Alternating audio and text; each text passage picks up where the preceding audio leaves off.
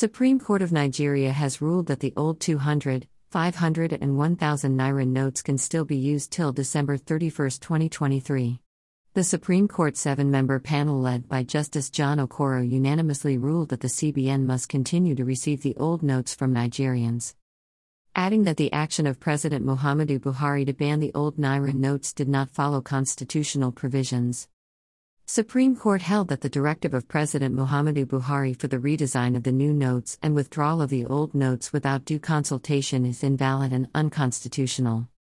Justice Emmanuel Agim, a member of the panel, who read the lead judgment, also condemned the President's disobedience of the Apex Court earlier order on 8 February, 2023 that the old 200, 500, and 1000 naira notes should continue to circulate alongside the new ones pending the determination of the case before it.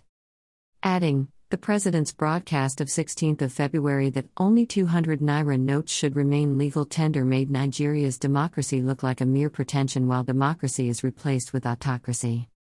Supreme Court thereafter ruled and invalidated the new Naira design policy initiated by the federal government on the grounds that it was not done with due consultation and in line with constitutional provisions.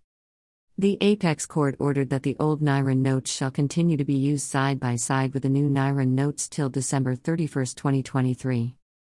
Supreme Court held that the 3 months timeline was also not in tune with the Central Bank of Nigeria's Act and as such unconstitutional.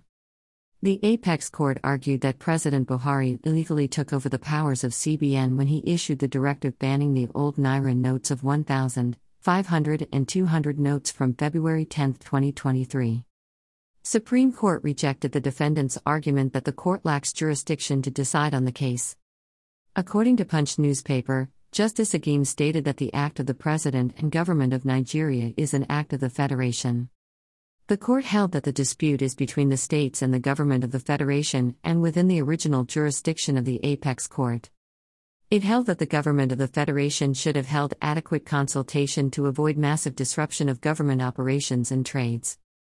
It invalidated the argument that the CBN was the proper party to be sued, maintaining that it is not the action of the CBN that is being challenged but the validity of the decision of the President to redesign Naira, release the new notes into circulation and withdraw the old notes without consultation with Nigerians through the Council of States and the National Economic Council.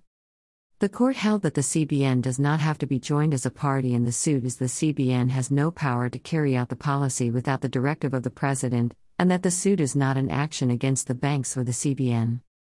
Greater than he added that the CBN Governor, Godwin Emefiele, deceived the President into assenting to the policy.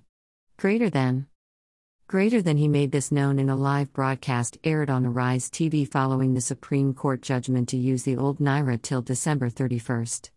Greater than Punch newspapers, at Mobile Punch, March 3, 2023.